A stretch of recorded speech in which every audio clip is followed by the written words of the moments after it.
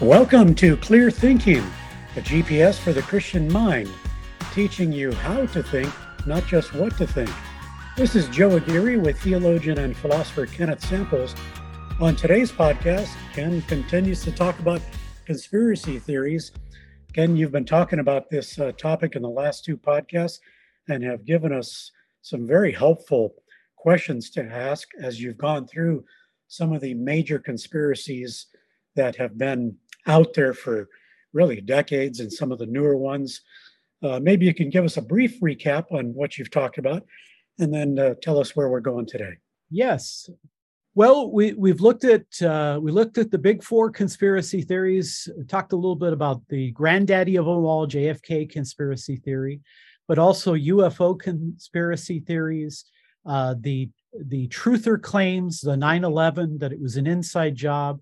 The fourth one, we've looked at secret societies, but boy, there's a lot of others. Did NASA really go to the moon? All kinds of conspiracy theories. And again, the pandemic, I think, has intensified, where people have asked serious questions about where did this virus come from? What did our political and our medical leaders know? Was politics shoved down our throat? So it's important, I think, to think about these issues, to talk about them. We also talked about why conspiracy theories are popular. Sometimes they're true. They're fun to speculate about. They kind of appeal to our sense of balance. We want, if the horrific crime of Kennedy being murdered, how could he have been killed by kind of a nobody? And I think adopting a conspiracy theory kind of balances out the proportional bias. And of course, sometimes people like to manipulate. They like to influence people. And so we talked a little bit about that. Talked about some of the questions you want to ask. You want to ask somebody, how many people would have to be involved in this big government conspiracy theory, and where would they meet to plan it? And how could they ensure that everybody would be silent about it? And, isn't there a reasonableness that somebody's going to spill the beans? That's a really good question. Another good question, I think, is to ask, how could my theory be falsified? A lot of times we don't think about that. What would have to happen for my conspiracy theory to be proven false?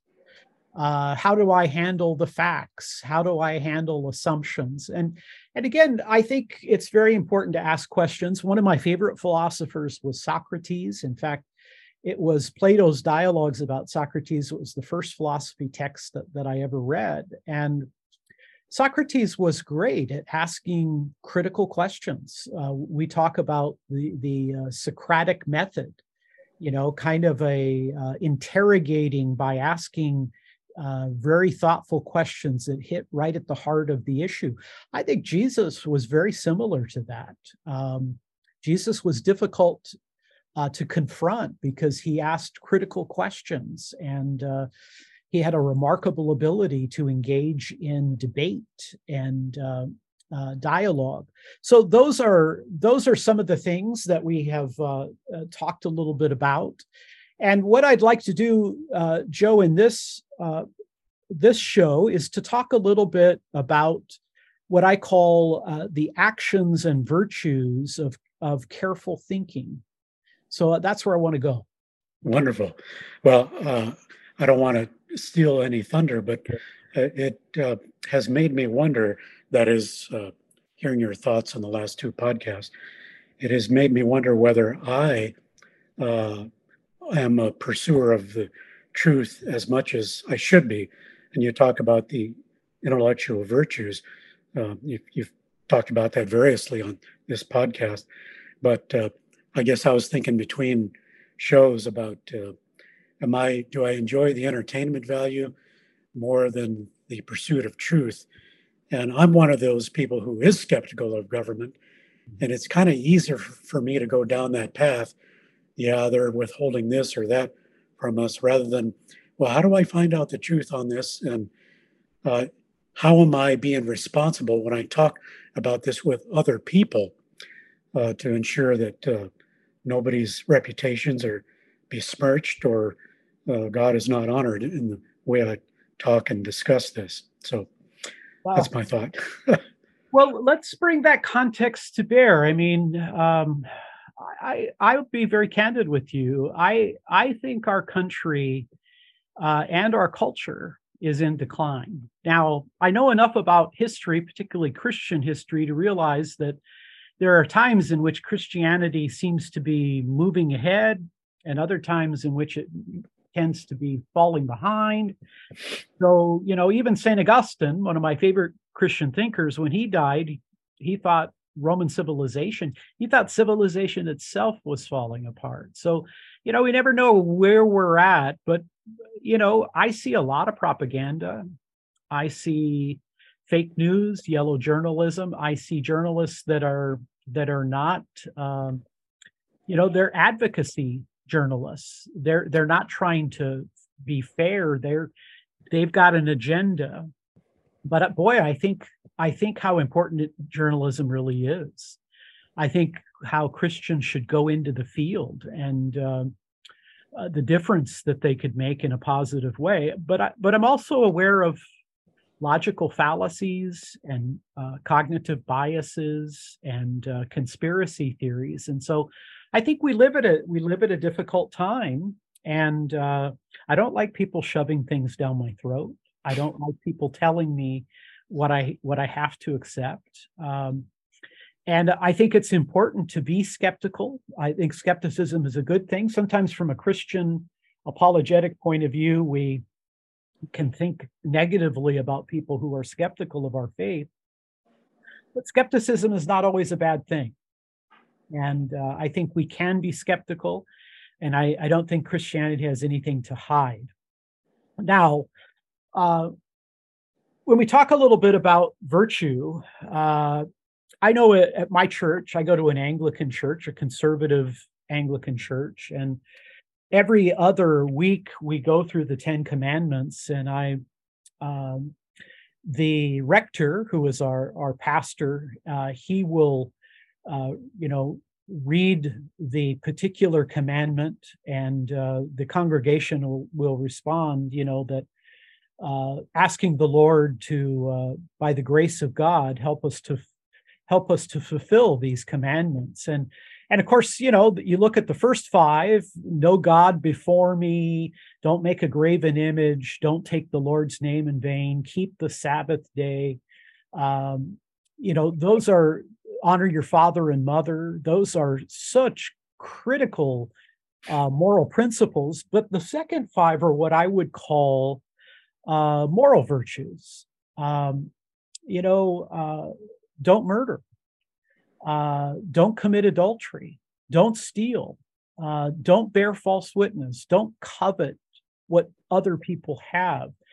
I think that lots of Christians are very familiar with what I would call the moral principles, that as Christians, we're called to a life of holiness and godliness. Now, nobody does it perfectly. The commandments, they clearly convict us of being sinners, and we need a savior. But what I want to talk a little bit about now is what I'm going to call intellectual virtues. And the Bible does talk about intellectual virtues, Joe. Here's a couple of examples. I love this one out of the book of Acts, where it says that the Bereans were more noble than the Thessalonians. And why? Why is that the case? Because, there was no New Testament when Paul was preaching. And so these Jews would open up their Hebrew Bible, and Paul was talking about how Jesus, the Christ, Yeshua, was the Messiah, and how he had fulfilled these Old Testament truths. Well, they were looking in their Hebrew Bible. Does this guy really know what he's talking about? They're checking sources. They're investigating. That's a really important intellectual virtue. Another one, 1 Thessalonians 5:21, the early church, there were prophets who came into the church and would speak. And Paul says, test all things and hold on to the good. Now, the context of that was prophecy, but I think it's a very sound principle. Put things to the test. First John chapter 4, don't believe things too quickly. Many false prophets have gone out into the world. I think a clear idea there is be discerning, be careful in your thinking. Paul in Romans 12 talks about intellectual renewal. So I think that we can honor God by being faithful to our spouse. I think we can honor God by not besmirching people's character. I think we can honor God by not stealing. But I think we can also honor God by being careful in our thinking, reasoning fairly, being people that can be relied upon. And Joe, in light of propaganda, fake news, yellow journalism, bias, conspiracy, and formological fallacies, I mean, the idea that you would handle truth and treat it as a sacred thing, that can really make you stand out. And I really like scholars, whether they be Christian or non-Christian, who handle things carefully and honestly and fair-mindedly. I think people are capable of that. I talk about the apologetics golden rule: treat other people's ideas the way you want yours treated. Doesn't mean you have to swallow them or accept them, but you treat them fairly, fair-mindedly. Give them the benefit of the doubt. You could even talk about kind of a philosophical good Samaritanism.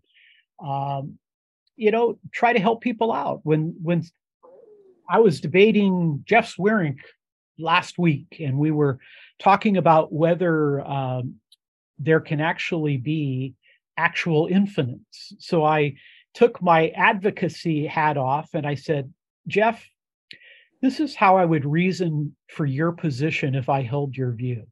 Here's how I would come at it. And here's where I think you can make your view stronger. I think we should get into the habit of doing that. Christians are supposed to be gracious. I mean, I think right at the heart of historic Christianity is the idea of grace, that salvation is not something we deserve. It's not something we could ever earn. It has been given to us by God. It is motivated by his mercy, his kindness, and his love. And I don't think there's anything at odds between being a loving, gracious person, but also being a person who insists on having the truth. So, I've devoted the last 40 years of my life thinking about arguments philosophically, scientifically, historically, for and against Christianity. But Joe, I'll tell you, for a lot of people, it's the character of the individual that makes a real difference. And I think we want to give that a lot of thought. And so let's talk a bit more here about these intellectual virtues. In this book that I've written with my colleague Mark Perez, it looks at logic, and it looks at informal reasoning and fallacies and biases. And I think the release date is in the fall of 2024. So we're certainly looking forward to that. But one of the little tables or charts that I have is I say that you have the actions of a careful thinker on one side, and then you have the virtues of a careful thinker on the other. Now, here's some of the actions of a careful thinker. Well, a careful thinker they formulate an argument. An argument really is a simple thing. There's three parts to it. You have the support or the premises, you have the conclusion or the claim, and then you have a very critical third part, the inference. So the premises support the conclusion, and the inference is the thought pattern that leads a person logically from the support to the conclusion. You want to formulate an argument very carefully. You want to be clear. You want to be careful. You want to consider the evidence. Those premises come from facts and evidences and reasons. I want to consider them carefully. I want to consider also, if you look at all the evidence, and that's a difficult thing to know that you've looked at all the evidence. Sometimes you can't. Sometimes you have to make up your mind. You do the best you can, but I think it's always a good thing to consider evidence that goes against your position. Or even before you ever even present an argument, ask yourself, what would be the best argument against my view? I tell students at Biola to do that when they write papers for me in world religions, in logic, in various courses, apologetic courses. I always say, present your case, give me your best argument for your view, but tell me what the best argument is against your view and how you would respond to it. And Joe, I can't tell you how many times I've had students come back to me and say, wow, I never knew that there really is a challenging argument over there. And I had to think very carefully about how I would respond to that. So the actions of a careful thinker, they formulate an argument, they consider evidence, they define things, they come up with definitions. Definitions are very important in your thought life. We started off our programs, we tried to define a conspiracy theory. What does it mean? We identify the conclusion, the premises. We go through a process of analysis, and then we ask questions. Again, I think that's something that's great about philosophy. It encourages you to ask these Socratic type questions, and I don't think any of that is foreign in the New Testament. I think in the New Testament, it's the issue of being discerning, being careful, being deliberate. And of course, another action of a careful thinker is at some point you have to make a judgment. You have to, okay, I've looked at the evidence, I've weighed it, I've formulated it, I've tried to identify, analyze it, I've questioned it. Now here's my judgment. And those are actions of a careful thinker. And we want to do those deliberately. We want to be very careful in that process of those actions. Now, on the other side of the chart, I put what I call virtues of a careful thinker. So you've got actions, now you've got virtues. What are the virtues of a careful thinker? I think one of them is curiosity. I think you need to be genuinely curious. I think sometimes, for example, in Christian apologetics, some people who are not Christians, they think, well, you're more interested in winning the argument, or you're more of an apologist than you are kind of a reflective thinker. I think whatever field we're in, we need to be curious. You need to be curious enough to look at the other side. You need to be curious enough to ask questions. I think curiosity is a very important virtue, and it then flows from another virtue. And I wish I knew more about this second virtue, and I could tell you more. It's humility. And humility is a very difficult virtue.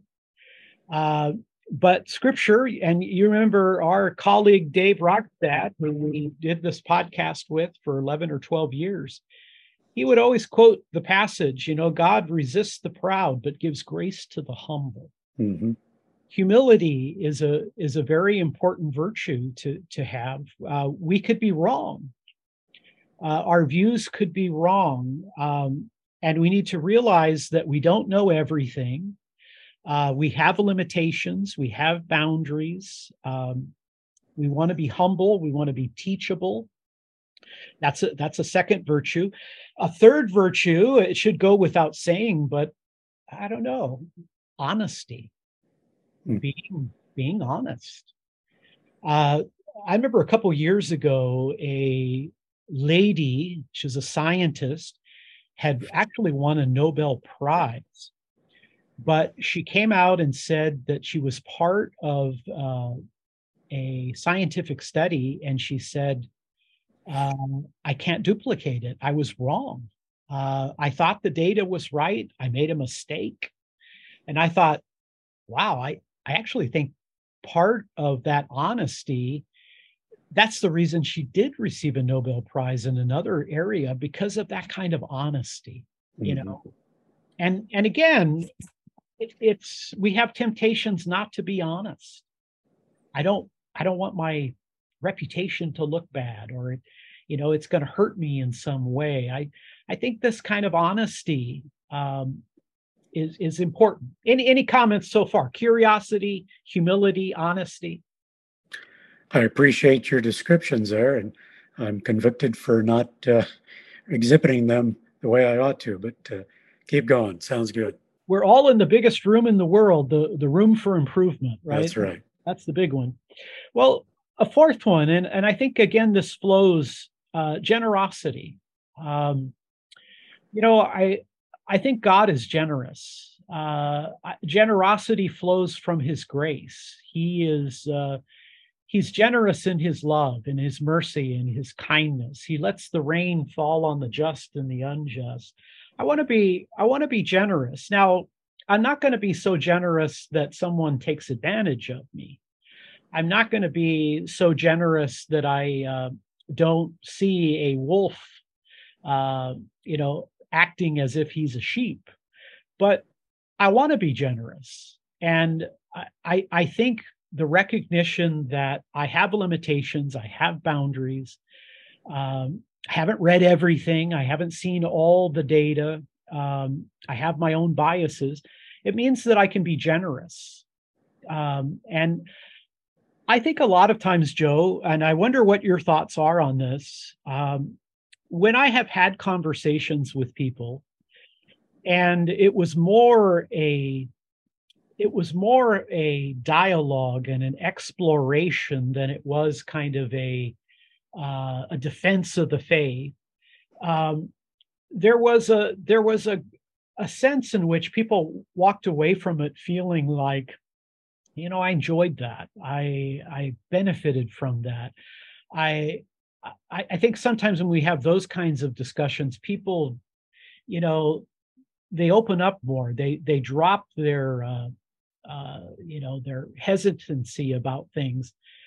I think when we actually have exchanges, that can go a long way. And it's easy as a Christian apologist to always be defending and to always feel like you have to be on the defensive.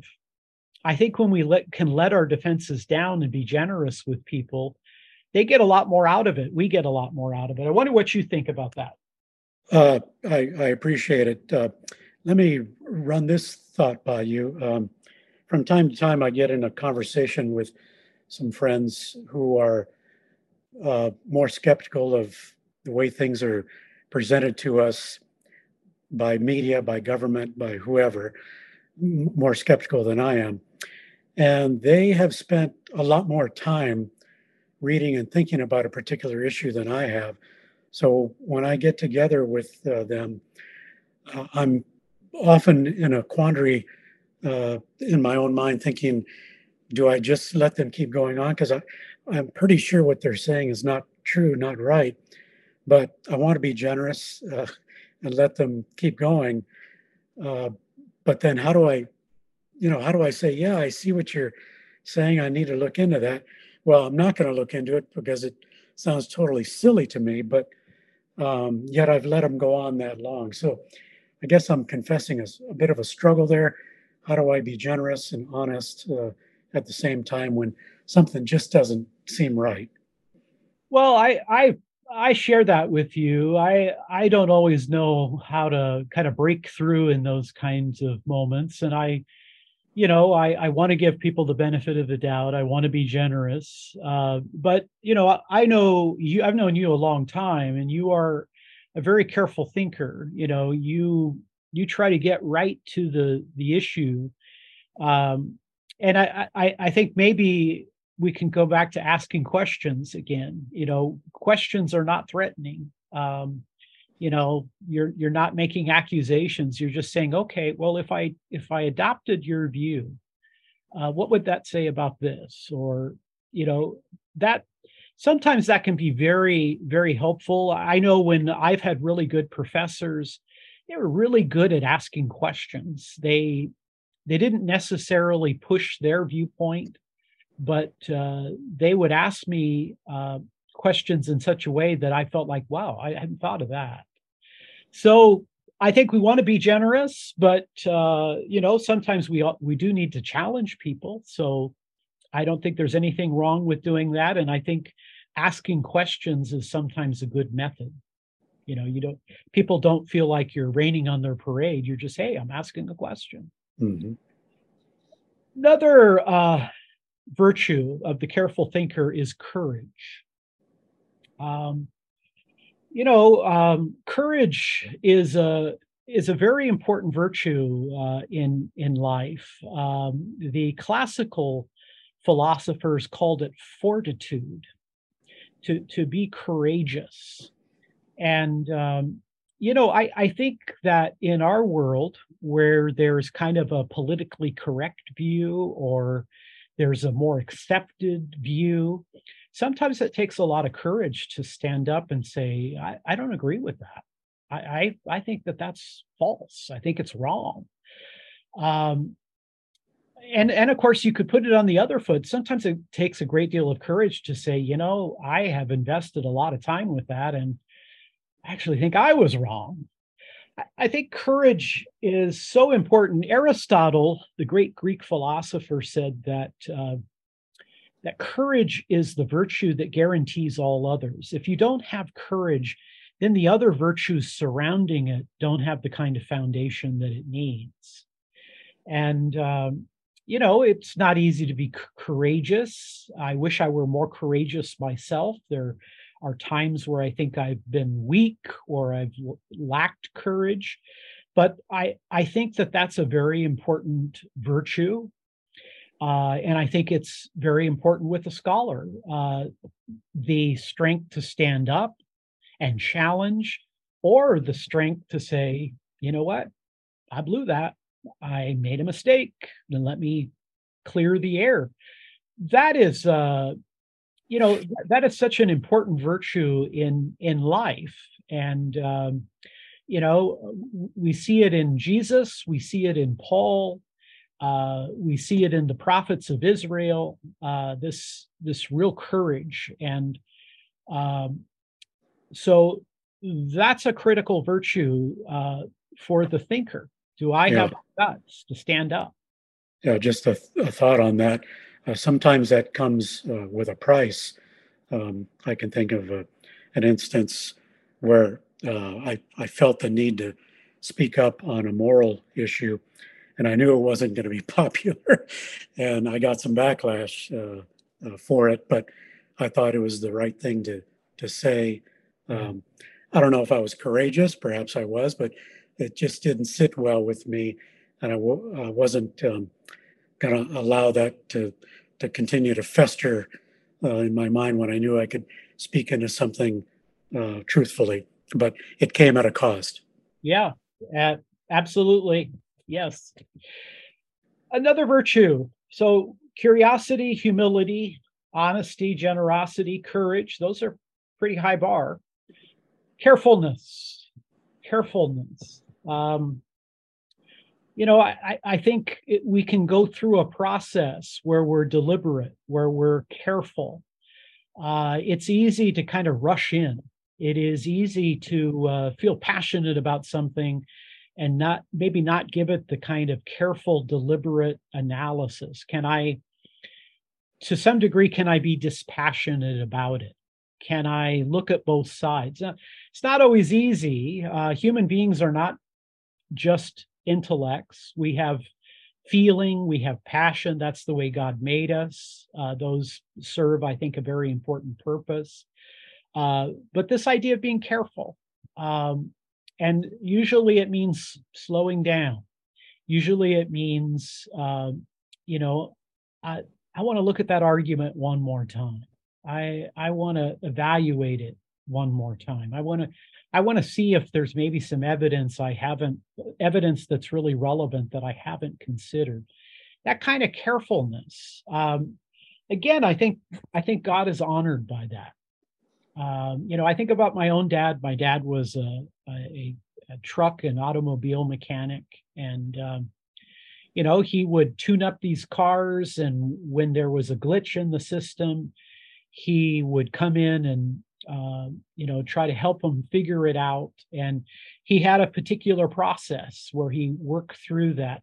I think when we do that, I know you do that. You edit manuscripts, you edit my articles. You have a process. You have a checklist that you work through, see if all these things are correct. So that kind of carefulness, I think, is an important one. And then my last one here, Joe, is fair-mindedness. Fair-mindedness. And again, I think that goes back to this golden rule of apologetics. I don't have to agree with you. I don't have to agree with culture. I don't have to agree with the government. I don't have to agree with the president. I don't have to agree with anybody, but I can be fair. I can be fair-minded in that I quote their best sources. I can be fair-minded in that I'm accurate, or I say, look, I think this is what you're saying. Is this what you're saying? I think that idea of being fair-minded, and again, I think that says a lot about someone's character when it comes to the persuasion issue. I mean, Aristotle would say you need logos, ethos, and pathos. Logos, the logic, arguments, reasons, but ethos, I need to come off to persuade the other person that I'm trustworthy. And then pathos, the expression that this is really matters. I have feelings about this because it's so important. I think we are tempted at times to think in apologetics that it's just a matter of sprinkling the right arguments and in front of somebody, and they're gonna be persuaded. I mean, I'm in the Augustinian school, and I don't think arguments in and of themselves convince people. I think it's the grace of God. Now, I think God in his grace uses arguments and reasons, but I think part of that argument is the ethics and the pathos sometimes, not just the logos.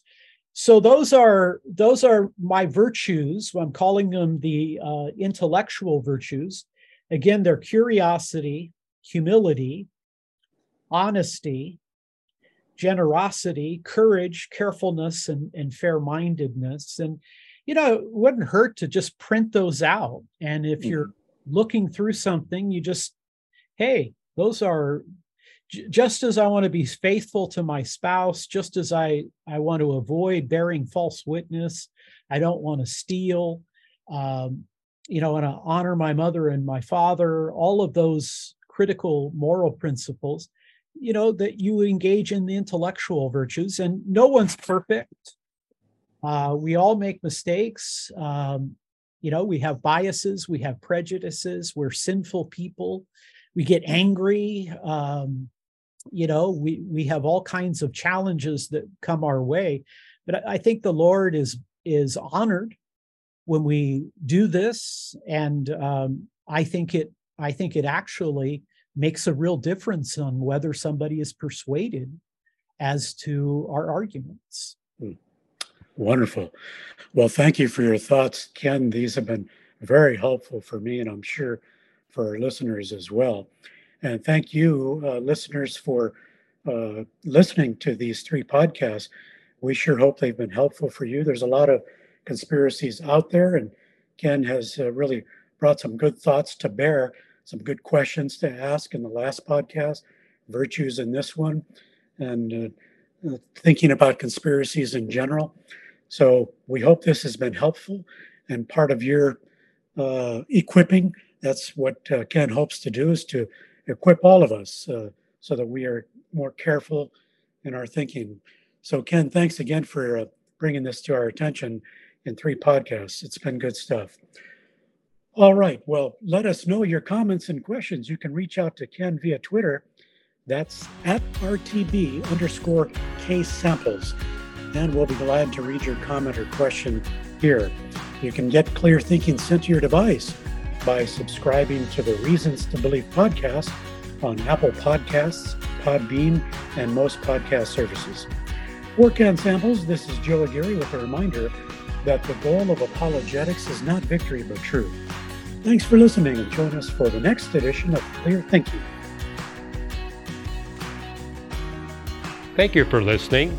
Your prayers and financial support are reaching people with reasons for faith in Jesus Christ, our Creator and Savior. To allow Reasons to Believe programs like this to continue, make your gift today at reasons.org.